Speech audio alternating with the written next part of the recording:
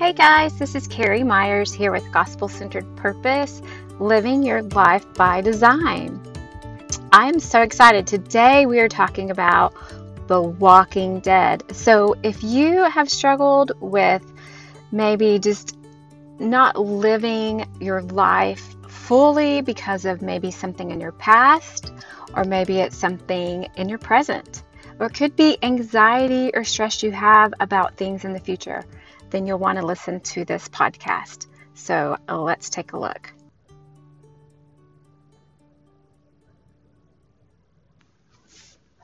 Hey guys, this is Carrie Myers, Gospel Centered Purpose, and we're talking about The Walking Dead today.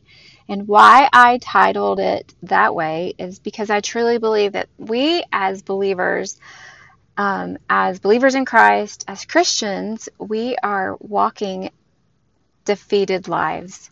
And not a physical death, but a spiritual death where we are not living to the full. We're not living alive. We're walking around the only word I can think of is dead. So I want to read a verse that I was looking at the other day. It's in 1 Corinthians 15, and it's verses 1 through 2.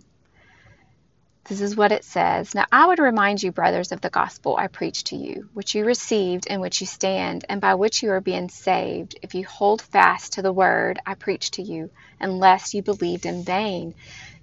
Now, the phrase in there that stood out to me was the which you are being saved. So that is, you are continually being saved. It's a somewhat of a present tense saying, so I had to look that up. So if you know me, you know that I like looking up words and their meaning. So I looked up saved, and this is what it said. It conveys the basic meaning of rescuing one from great peril. So it also says it includes to protect, keep alive, preserve life, deliver, heal, be made whole. And I love that last phrase, that being made whole. That is what we are. We are being made whole day to day. It is a daily experience that we have. It's being made whole. So I started researching a little bit more about the gospel, and I realized there are 3 tenses to the gospel. So there's the past. When you came to Christ, it's a spiritual rebirth, a regeneration. You're being made alive. The Holy Spirit indwells you. So that's the past. The future is the great resurrection. It's the new heaven and new earth. We have new bodies, and it's the not yet. So we don't have our new bodies yet. We're still walking day to day in our old bodies that are decaying. And we have physical death. There is one day that we will have a physical death. Or Jesus will come back and we'll have resurrected bodies. We won't actually die that physical death, but we'll be given a new body, regardless if we have that physical death here on earth or not. We do get new bodies. So it's bodies that will have a purpose. He's going to redeem it, restore it, and it will be useful to us throughout eternity. So I'm excited about that new body. Never really thought about that before. I think I thought that we were just going to be like little souls hanging out in a cloud singing Amazing Grace all the time. And then the more I thought about that, I thought that's not appealing to me. Well, it's not appealing because that's not how God created us to be. That's not what we're going to be doing. We're going to have purposeful lives in the new heavens and new earth. And so then there's also the present tense. So that's the third one, the now. And this is how we are living day to day. It's buying us back from wasting our life. So as we walk in Him, it's what we do because it has that eternal purpose. It's profitable. It's not only for this present time, but for eternity as well, that we have meaning. We can have meaning here on earth, and it's creating meaning for the future as well. So we're laying up treasures for us in heaven, not here on earth. So the gospel gives us an immovable foundation, gives us a place of healing and wholeness, being redeemed. We are being redeemed, and it's in Christ that we are redeemed. Now, I'm going to read you a quote from Matt Chandler. This is in his book, Explicit Gospel. And I truly believe this. This is what he says: that idolatry in the human heart always wants to lead us away from our Savior and back to self-reliance. Let me read that again. The idolatry in the human heart always wants to lead us away from our Savior and back to the self-reliance. Sorry. Isn't that true? We always want to come back to doing it our own way. We want to rely on our own strength, not on Christ's strength, not on God's strength. Ephesians 2, I'm going to read a couple of verses again, because this is where we talk about being dead. So Ephesians 2, 1 through 3. And you were dead in the trespasses, let me start over. And you were dead in the trespasses and sins in which you once walked, following the course of this world, following the prince of the power of the air, the spirit that is now at work in the sons of disobedience, among whom you all once lived in the passions of our flesh, carrying out the desires of the body and mind, and were by nature children of wrath, like the rest of mankind. We were dead, unregenerated, a body derived. Sorry, I'm so tongue-tied today. Sorry. A body derived of life. We were the walking dead. Death entered the world through Adam and Eve. So let's go back to that. What happened in the garden with Adam and Eve? Where did death enter in? In Genesis 2:17, God gave Adam and Eve an instruction. He says, but from the tree of the knowledge of good and evil you shall not eat, for in the day you eat from it you shall surely die. Now when they ate of the fruit, did they die? They did not die a physical death. They were still alive. It was a separation from God and his good purpose for mankind. So what happened when they ate the fruit was, once they ate of it, they knew their nakedness. So they were aware of that. And then what else did they start doing? They started blame shifting. It became about self. So we're all born of the sons of Adam. He is the father of that, and that's what we're born into.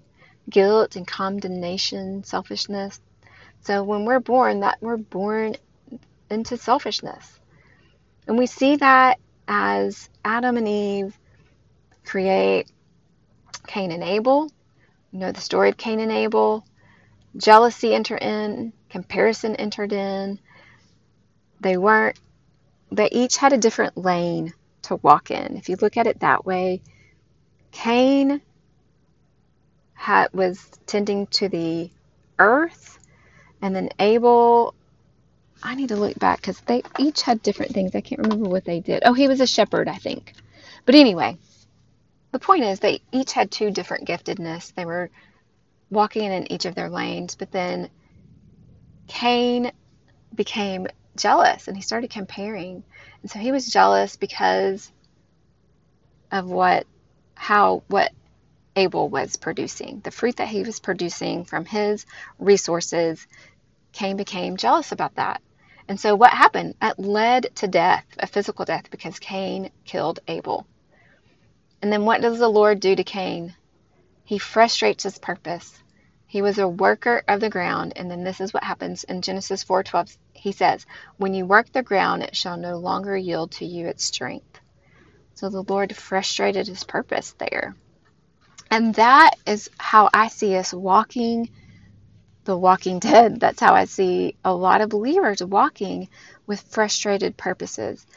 But the good news is that he redeemed us. He is restoring us.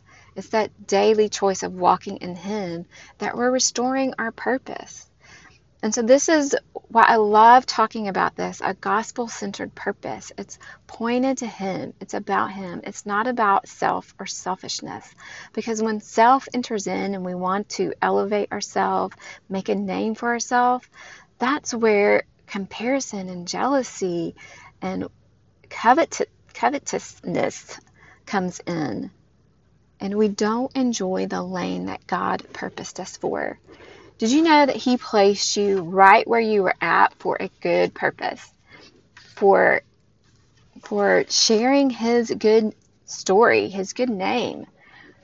I'm going to read you one more verse, then we're going to kind of land here and talk about it for just a second as we wrap up. It's in Acts 17, and it's verses 26 through 27. And he made from one man every nation of mankind to live on all the face of the earth, having determined allotted periods and the boundaries of their dwelling place, that they should seek God in the hope that they might feel their way toward him and find him. But then as we move on, it says, yet he is actually not far from each of us. You know why he's not far from each of us? Because he is ever present. He is here always. But he has allotted periods and the boundaries of our dwelling place. He placed us right where we are. He gave us the parents that we have. We were born in the cities that we were born in. We might have migrated into a different city, living in a different area, but that was all by the hand of God. And he has you in a place where he wants to use you. He's given you great resources, given you talents and gifts to tap into those, so that in the hopes that we might feel our way toward him and find him. And that as we share him with others, that we're helping others feel their way to him so that they can find him. And do you know that as you look at our stories and how we listen to stories, if you even Google how theology and brain science work together and how people are studying that, if you Google that, you'll read a lot about it. But the truth is that our brain is made up of in such a complex way. But God created us to be about stories. He created us to be listeners and to be able to imagine as we're hearing a story. Here's also the thing, that there are so many different neurons and connections that are made in our brain that it really is like, it's amazing. It's kind of a wonder. It's like this thing that, like, how in the world God created this. It's so complex and people are studying it. And the thing is that the neurons in your brain, it is amazing and it's complex and it's wondrous, but it's a pattern seeking instrument that looks to put chaos of the world into some kind of recognizable order. So we are still, even from Genesis, where we see that there was somewhat some chaos because it was dark. It was dark in the beginning, and I forget what the word, I have to look it up. Sorry, guys. I always have to have my Bible near me. Okay, so the earth was without form and it was void, and darkness was hovering over the face of the deep. So even in the beginning, there was a somewhat of chaos, but God began to bring order to it. And then there became order as in the different days that he started creating the earth. And then he created humans, and he created us in such a unique way that we still to this day, in our heart of hearts, we want to make order out of chaos. And that's what God does in our stories and in our life. He is creating order out of chaos. And as we share our stories with others, we're helping others create order out of chaos as well. And so I want to encourage you to know that you have a unique story, a one-of-a-kind story. Nobody else has that story. Nobody else has gone through the exact circumstances that you have gone through, have met the exact people that you have met, mentors in your life or disciplers in your life, or even hard people in your life that you have gone through that has helped mold you into the person that you are today, has given you the story that you have today. And here's the truth. If we keep silent about our stories, people will suffer. Too many people are afraid, and me included, guys. Like, was afraid to come out and share my story, afraid to come out on podcast, or afraid to do live videos, afraid of what people might think. But I had to overcome that, because it's not about what others think. It's about honoring the Lord with our stories and with our lives. And so I want to encourage you to do that. And that's what this podcast is all about. This is what we're going to do here as you continue to listen to the episode, is to be reminded of our gospel-centered purpose, living our life by design. And so we'll talk about things like comparison, jealousy, envy, those types of things. We're also going to talk about how to formulate our stories. We'll talk about just the different parts of our story and how we begin to share that with the world. And so I'm excited as we continue to move on. So continue to just check up and see when the next podcast is coming up, because I guarantee you'll be encouraged and you'll be inspired as you listen, especially if you're wanting to find your purpose in life and meaning in life as a believer. This is for those who know Christ and who believe Him and are sharing their stories with the world. And you can know Christ today and know that you know that you know, if you have accepted Him into your life. He has given us a free gift. And as you look in Ephesians, I'm sorry, I said I was going to read that one last verse, but this is so important that we are going to read one more verse, because I don't want to leave you as the walking dead. I want to encourage you in your walk of walking in life, because that is what Jesus came for, is that we would walk in life. So when we hear, I just read you the first couple of verses of that, of how we are the walking dead. But here's the big but. It starts in Ephesians 2, verse 4. But God, being rich in mercy, because of the great love with which He loved us, even when we were dead in our trespasses, made us alive together with Christ. By grace you have been saved. And He raised us up with Him and seated us with Him in the heavenly places in Jesus Christ, so that in the coming ages He might show the immeasurable riches of His grace and kindness towards us in Jesus Christ. It's for by grace you have been saved. It's not what we do. It's not that our lives have to be perfect and that all the things that we do for Him. It is by grace. But we do have works for Him, the good works He prepared beforehand that we should walk in them. So let's walk in those, walk in life, not in the dead, not with the walking dead, with those who are just about self. But let's refocus, not on ourselves, but on Him and making Him known. And we make Him known by knowing truth, by knowing the Word, by knowing Him, that He gave His life for us, that because we were sinners and separated from Him, the only way to God was through His Son Jesus, that we accept Him.